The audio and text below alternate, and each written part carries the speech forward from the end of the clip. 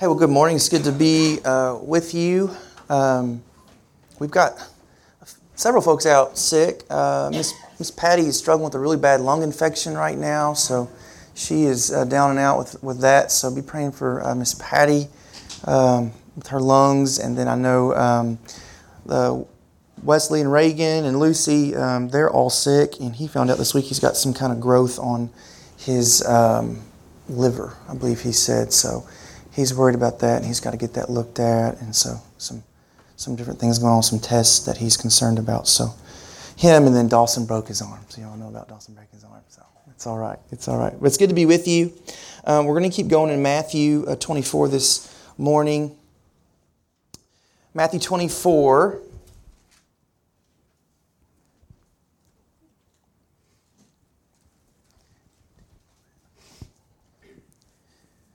Verses 1 through 14.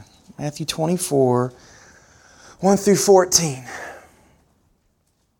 It says, Jesus left the temple and was going away when his disciples came to point out to him the buildings of the temple.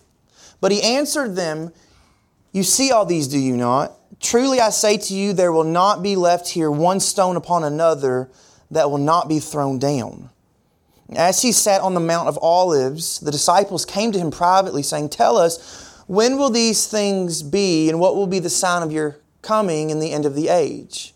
And Jesus answered them, "See that no one leads you astray, for many will come in my name, saying, 'I am the Christ,' and they will lead many astray. And you will hear wars and rumors of wars. See that you are not alarmed, for this must take place, but the end is not yet. For nation will rise against nation and kingdom against kingdom, and there will be famines and earthquakes in various places. All these are but the beginning of the birth pains. Then they will deliver you up to tribulation and put you to death, and you will be hated by all nations for my name's sake. And then many will fall away and betray one another and hate one another, and many false prophets will arise and lead many astray. And because lawlessness will be increased, the love of many will grow cold. But the one who endures to the end will be saved. And this gospel of the kingdom will be proclaimed throughout the whole world as a testimony to all the nations, and then the end will come." There's nothing so bad as a lame story. You ever watch a movie, you get into a movie, you get into a book, and you're waiting for the climax that never came, the plot that didn't make sense, the characters that didn't develop, the ending that was just altogether foreseeable and obvious, and it's just a real letdown, isn't it? When you spend $10 to go to the movies, it was especially a letdown. More than that, sometimes, to go to the movies. But still, people love a good story, an amazing story that captivates, that moves you, that really influences your life to be something better than it was. We love good stories that do that. And as we've been in Matthew's Gospel up through these 24 chapters, I don't think anyone can say this has been a lame, poor story. The beginning was amazing. We had the fall of man, right? And talked about how God said then, "I'm going to send the Messiah who's going to come." So this great build-up for the climax. And Christ comes, the Jewish Messiah comes, and He dies on a cross, and He's buried, and He's raised to new life, and He sends His Spirit on His disciples. And so it's an amazing climax. It's an amazing story that we're a part of. But be sure the end is no less exciting. The end of the whole story is beyond gripping and head spinning.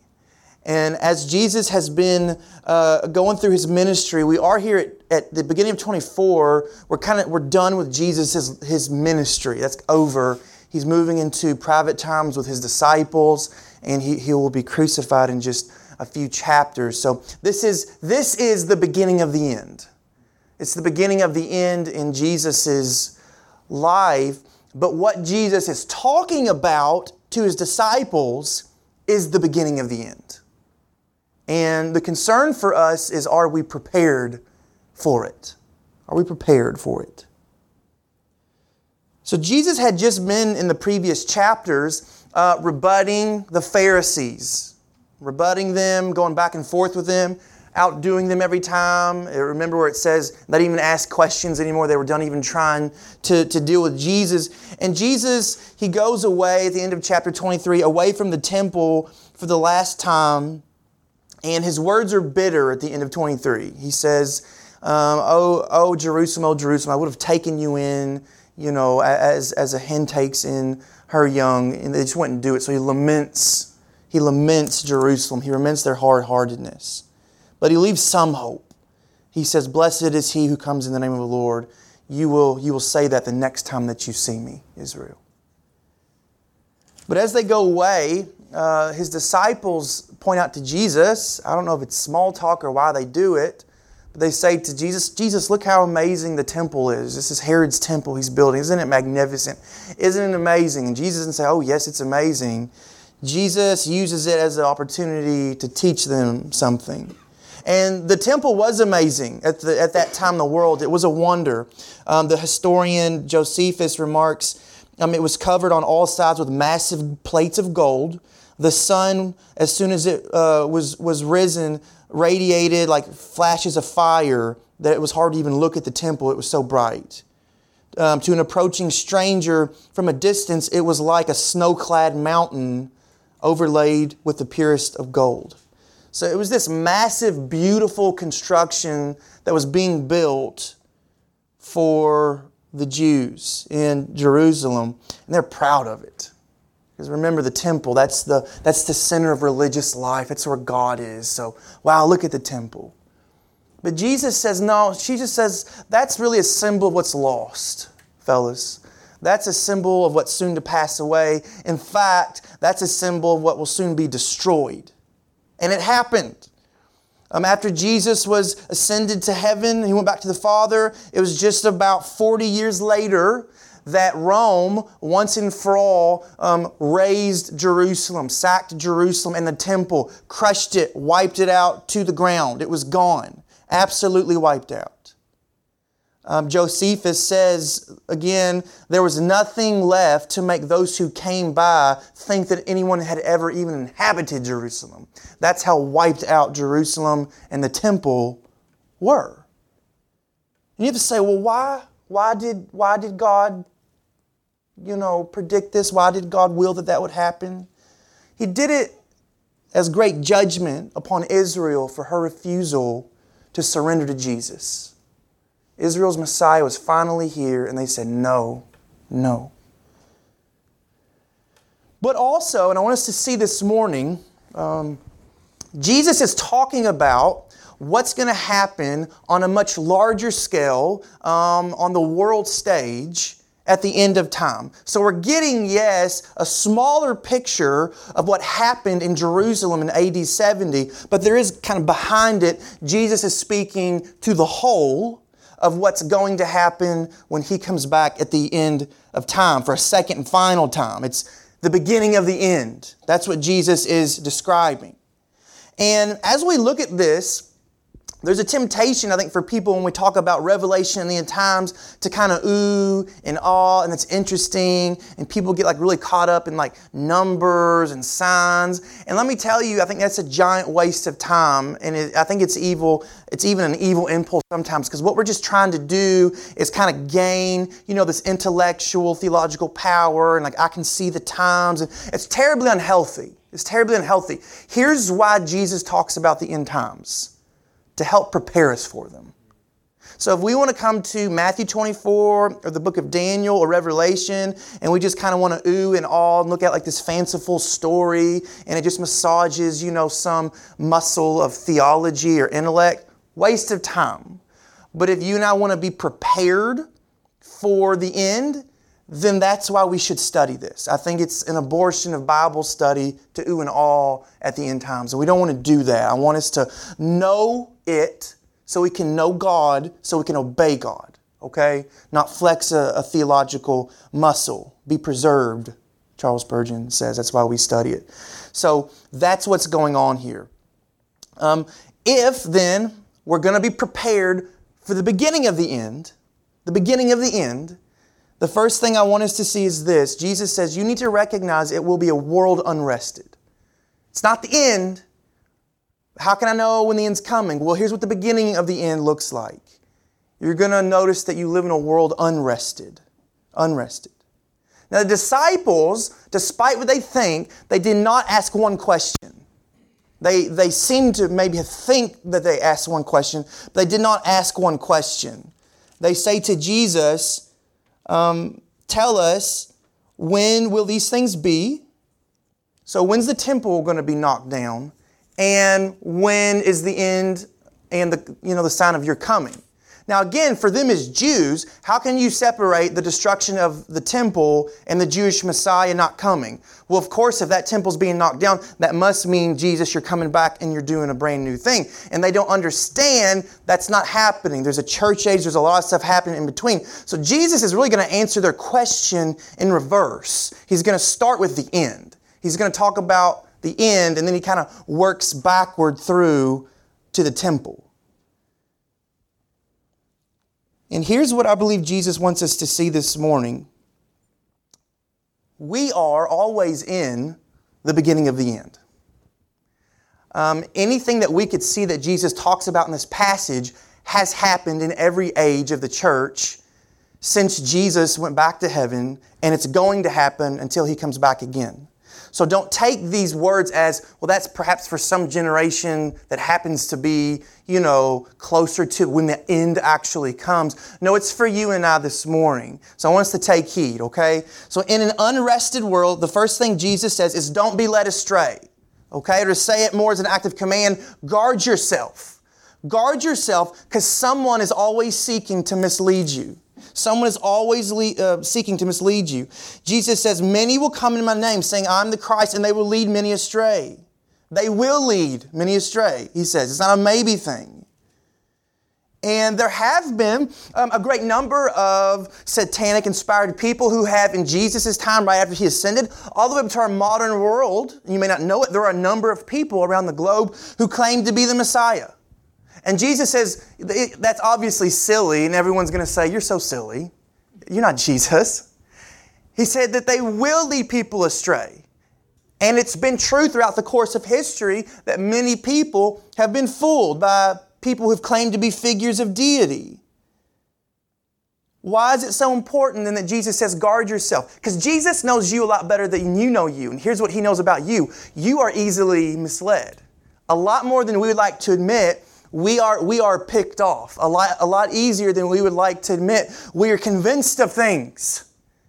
And Jesus says this though, remember, I am the way. I am the truth. I am the life. Just Jesus alone.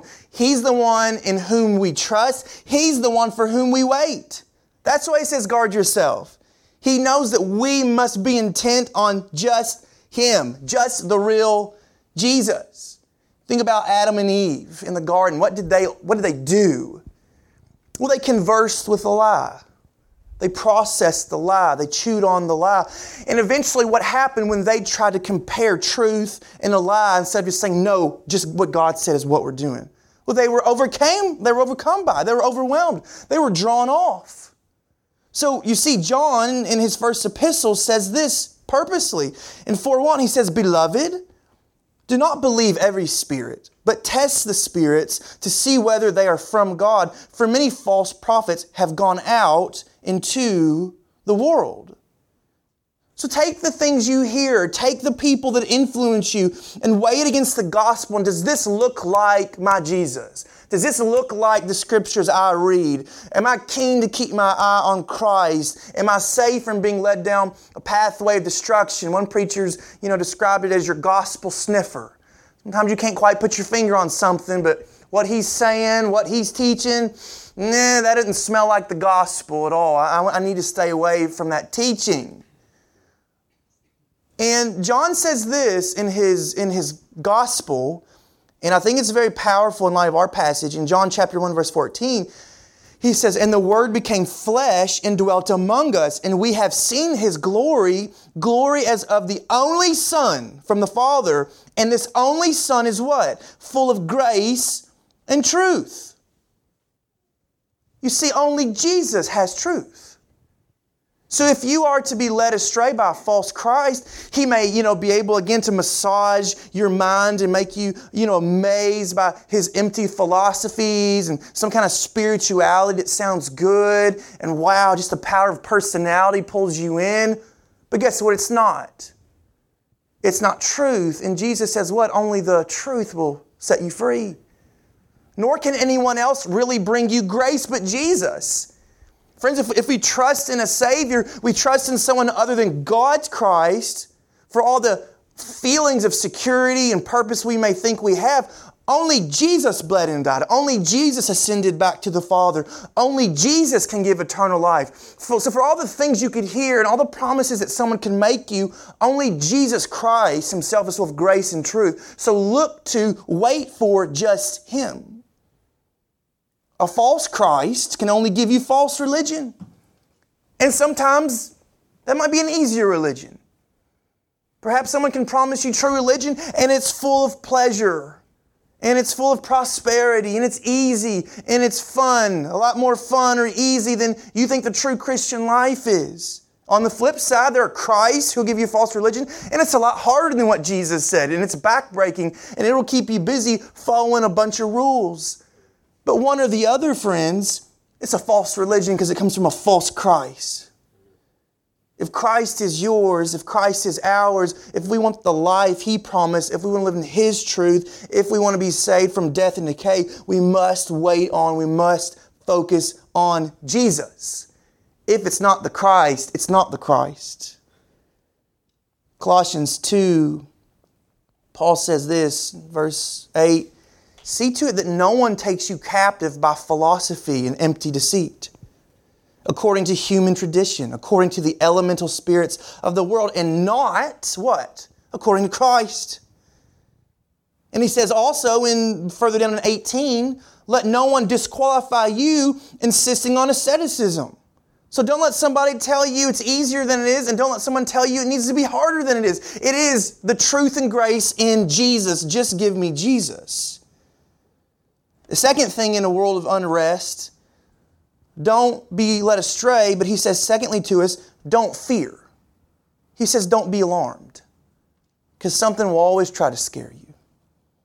All the great catastrophes from the time of Jesus, all the way up to the modern world, even before Christ, they are plenty, aren't they? You can think about before Jesus. Think about Alexander the Great, who conquered the whole world, or the Roman Empire that ultimately was in power at Jesus' time. Go up to the Civil War. Go up to World War I, World War II, all the wars since then. We are a people that has constantly been at war. War and war and war and more war. The world is full of a history of war.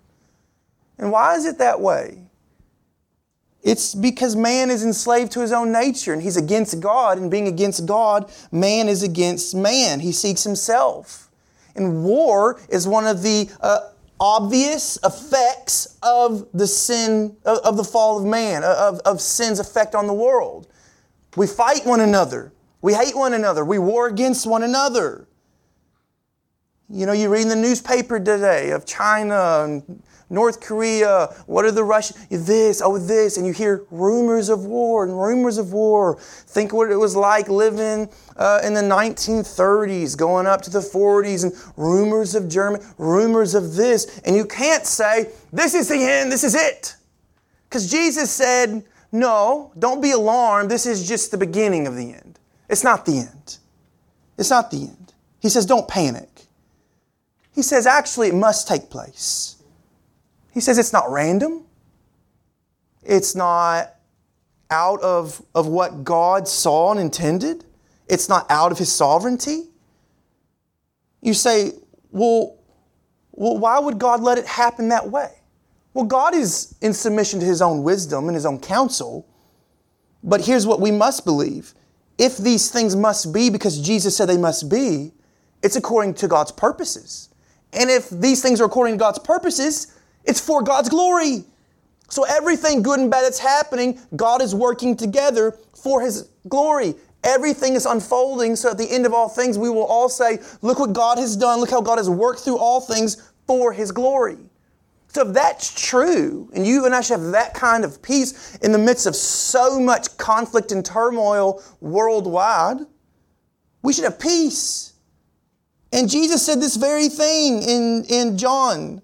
He says in 14, peace I leave with you. My peace I give to you.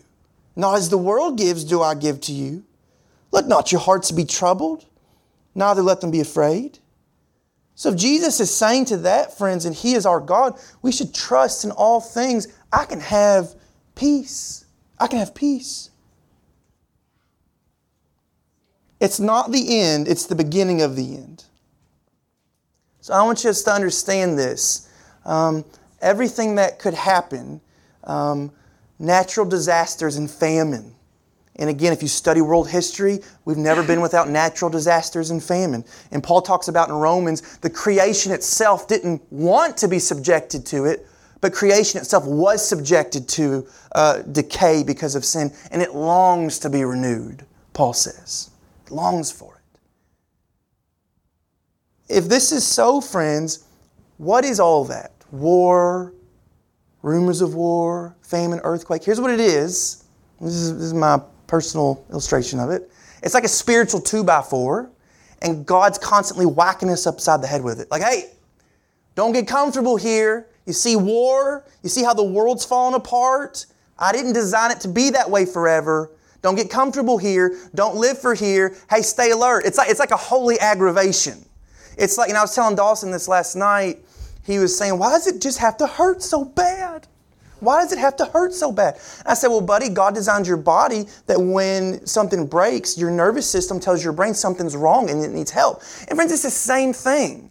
Jesus is saying, hey, all this stuff that's happening, it should be reminding you spiritually, hey, something's wrong and it needs to be fixed. Something's wrong and it needs to be fixed. So don't live for right now. Let everything that's broken, let it not drive you to despair. Have peace and say, okay, Jesus, you said it's necessary, and this is the beginning of the end. It's not the end, so I want to be prepared for when the end comes because I trust you're coming to fix everything.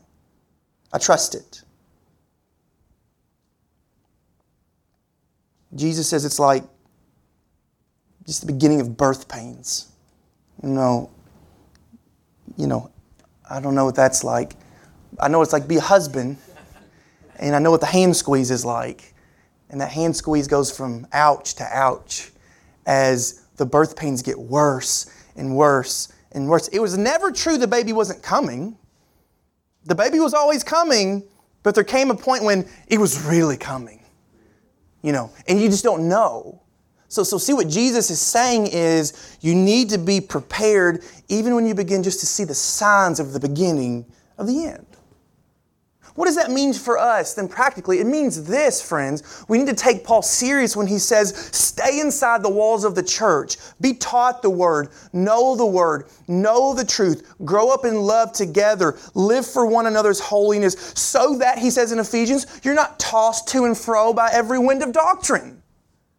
So the church very much shows a safe place. And I think it's pride when we say, I don't need the local church, I'm fine. Because Jesus reminds us how easily we're picked off. How easily we can be taught something else. How easily, as Richard and Chris talked about, we can get so apathetic and stop living for everything and stop feeling the bone break in how things are broken. We get comfortable where we are. So we need to abide together. We need to pursue Christ together. And secondly, we've talked about this, and I think this is a good place for it again, the spiritual discipline of meditation. We're not talking about some, dude in India on a mountain with his legs crossed and incense burning. The psalmist talks about meditation as just dwelling on who God is. The prophet Isaiah says, this is the person who has perfect peace. Who has perfect peace? The one whose mind is stayed on you. So friends, let your mind be stayed on Christ. Think about what a perfect Savior He is, what a perfect King He is, and how He will come back and make all things new. And that will be our peace in everything. Don't get comfortable here. Get verse 9 with me again in chapter 24. He says, then they will deliver you up to tribulation and put you to death, and you will be hated by all nations for my name's sake. And then many will fall away and betray one another and hate one another. And many false prophets will arise and lead many astray. And because lawlessness will be increased, the love of many will grow cold. But the one who endures to the end will be saved. Craig Blomberg, he's a commentator, theologian I like, and he says this about this passage, and I think it's really important. He says, it's crucial to observe the fulfillment of all these preliminary events prior to AD 70. They did happen. There were various messianic pretenders that arose, most notably Theudas in Acts 5:36, the war of Israel against Rome in 66 to 67. That was preceded by growing hostility incited by zealots. Famine ravaged Judea, as predicted in Acts chapter 11. Earthquakes shook Laodicea and Pompeii. Persecution dogged believers all their footsteps through Acts. There was internal dissension that tore the church apart at Corinth. There were numerous New Testament epistles were written primarily to warn against false teachers and the perversion of Christianity, most notably in Galatians and Colossians and a couple others. And arguably, the concept of love running cold most aptly characterizes the days of the Neronian persecution of Christians in the mid-60s. And then he goes on to say, and Paul can say in his own way that the known world had heard the gospel in his own time, all that the world was there. He goes on to say, the period of time prior to Christ's return will be characterized by growing polarization between good and evil. God's people will increase in power, witness, and impact, while the world in persecution and hostility intensifies as global conditions deteriorate. In other words, again, Jesus' judgment of Israel for her rejection of Christ, as he said that it would, that means that it did happen that way. Jesus' followers among the Jews up until 70 AD, they dealt with all those tumults that we looked at in all those passages. But what it is for us, it's a smaller picture of what's going to happen on a much grander scale at the end of time. And this is where Paul talks about the man of lawlessness in Thessalonians coming before the very end comes. So it was bad for them. It has been bad for believers throughout all the age, and it will be really bad in the grandest story at the very end. And so it makes, us ask that question to ourselves, are we at the end of the beginning of the end? Beginning of the end in the very end, are we at the end of the beginning of the end before the end times really start? And I want to say to you, I think it's just a bad question, okay? I do want to say this, though, quickly. If you go back to our sermon last week in Psalm 12, we saw that America and the world is increasingly hostile to Christianity. That's very true. Morality is at an all-time low. It's true in schools, in governments, in just the general feel of society. God is not honored. False teachers are rampant inside the local church today. So can we surmise that, that seems like that we're getting there? It does. It does. But again, are we supposed to be, fortune tellers? No. We're supposed to just be faithful, right? So it's a bad question to say, are these the end times? Here's a better question. God, what does it look like for me to be faithful in the times you've put me? That's a better question. Because you're going to be held accountable to God for that. And I think sometimes, we kind of ask that question, how come in some eras of world history, God has allowed Christians to suffer really bad, or even in different continents while we're not suffering as bad here for our faith? Again, I don't know. These things we kind of have to leave up to the wisdom of God. The better question is, what does it look like for me to be faithful right now? That's the best question to ask. And if that's the best question to ask, what's the answer? And I think the answer is fight for the purity of the church. I think the best answer is love the local church so that it keeps doing what God has called it to do in every age. And that's shine the light of Christ. That's preach an unadulterated gospel. That's be a holy people. That is what we're supposed to do. We're supposed to love one another. We're supposed to accept whatever suffering God brings. If that's social persecution, and that looks like Christian doctrine in our time, being suppressed and laws being passed against that, friends, we must suffer that gladly for Jesus. If it means it looks like it does for Christians in India and China and Nigeria, and you're literally suffering physical persecution, again, we have to say, Lord, let me just be faithful in the times you've put me. Let me endure. Because what does Jesus say? Who gets saved? It's the one who endures. We must endure. And I think this passage, along with the times in which we do live, make us ask the question, where do my loyalties really lie? What would a serious hardship of your faith, what kind of allegiance would it reveal inside you really? Because I think a lot of folks in the church today, their wallets, their time, their comfort level haven't been affected too bad yet, in American culture. And perhaps in our own time, we're going to have to discover the loyalty of a lot of people who call themselves Christians.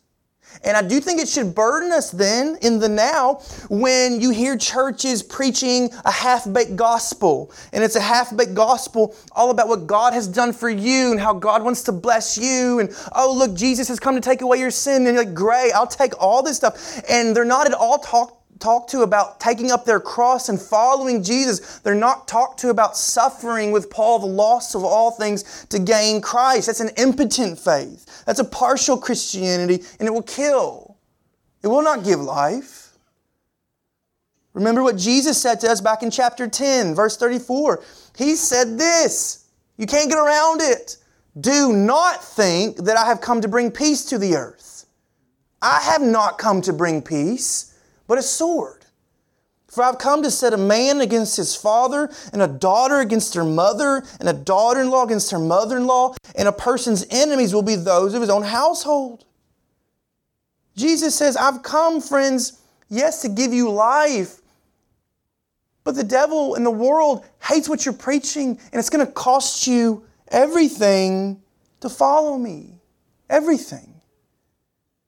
So let's not forget, yes, we signed up for glory, but we signed up for suffering because the only pathway to glory is suffering. It's not oohing and awing.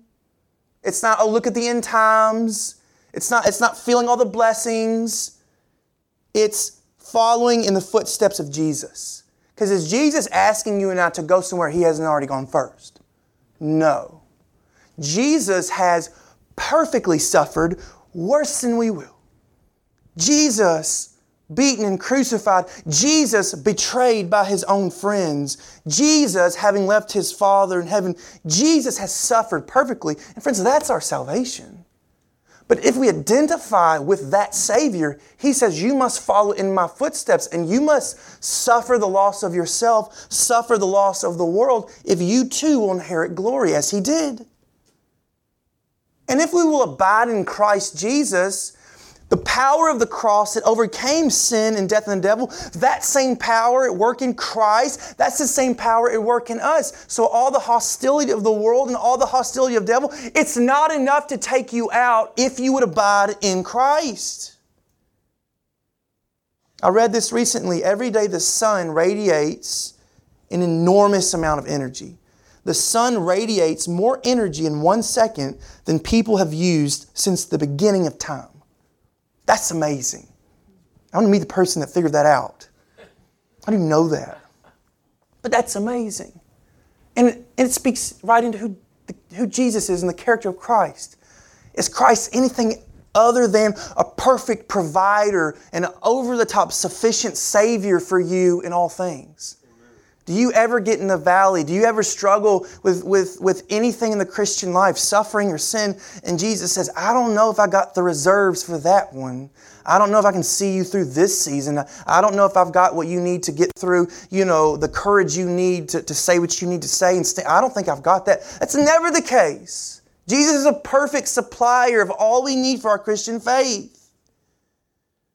Friends, for all that comes, God is not in short supply. Jesus is coming back soon. Live for the very end. Live for the very end. It's imminent. It's imminent. Is it tomorrow? Is it 50 years from now? Is it 500 years from now? It's still imminent. And your life is short anyway, so it's definitely imminent. Because one way or the other, you're going to stand before Jesus really soon. It's imminent. Choose you this day whom you will serve. Choose you this day. Jesus ends right there by saying, and this gospel of the kingdom will be proclaimed throughout the whole world as a testimony to all nations, and then the end will come. So when's the beginning of the end? It's now. When's the end of the beginning of the end? When the gospel's preached, when all nations have heard. Friends, let's quicken and hasten that day, as Peter says, living in godliness, preaching the gospel, desiring deeply in a world unrested, in a world that's hostile. What it needs is the gospel. What it needs is the truth of Jesus. What it needs is to hear about a Jesus who came and loved us and died for us and made us new. Let's stay faithful and go out and proclaim that gospel everywhere.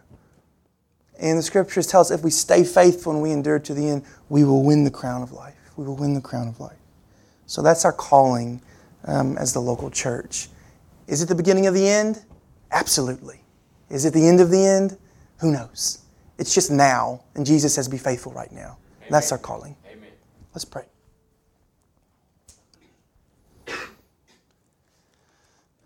Father, thank you for your word. It never fails to teach us. It never fails to encourage us. It never fails to provide us with what we need to stay on the straight and narrow, Lord.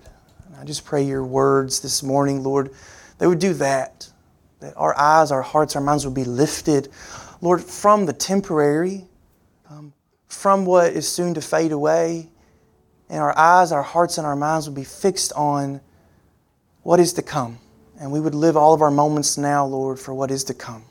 Lord, so we open our hands, we open our hearts, we open our minds, we give over everything we have, and we say, Lord Jesus, in the Spirit, help us endure. Lord Jesus, give us peace that you promised that you would give us. Lord, in your Spirit, safeguard us from false doctrine. Lord, keep us pure, keep us holy in your Son, we pray. And let it be all for your glory. And we pray that in Christ's name. Amen.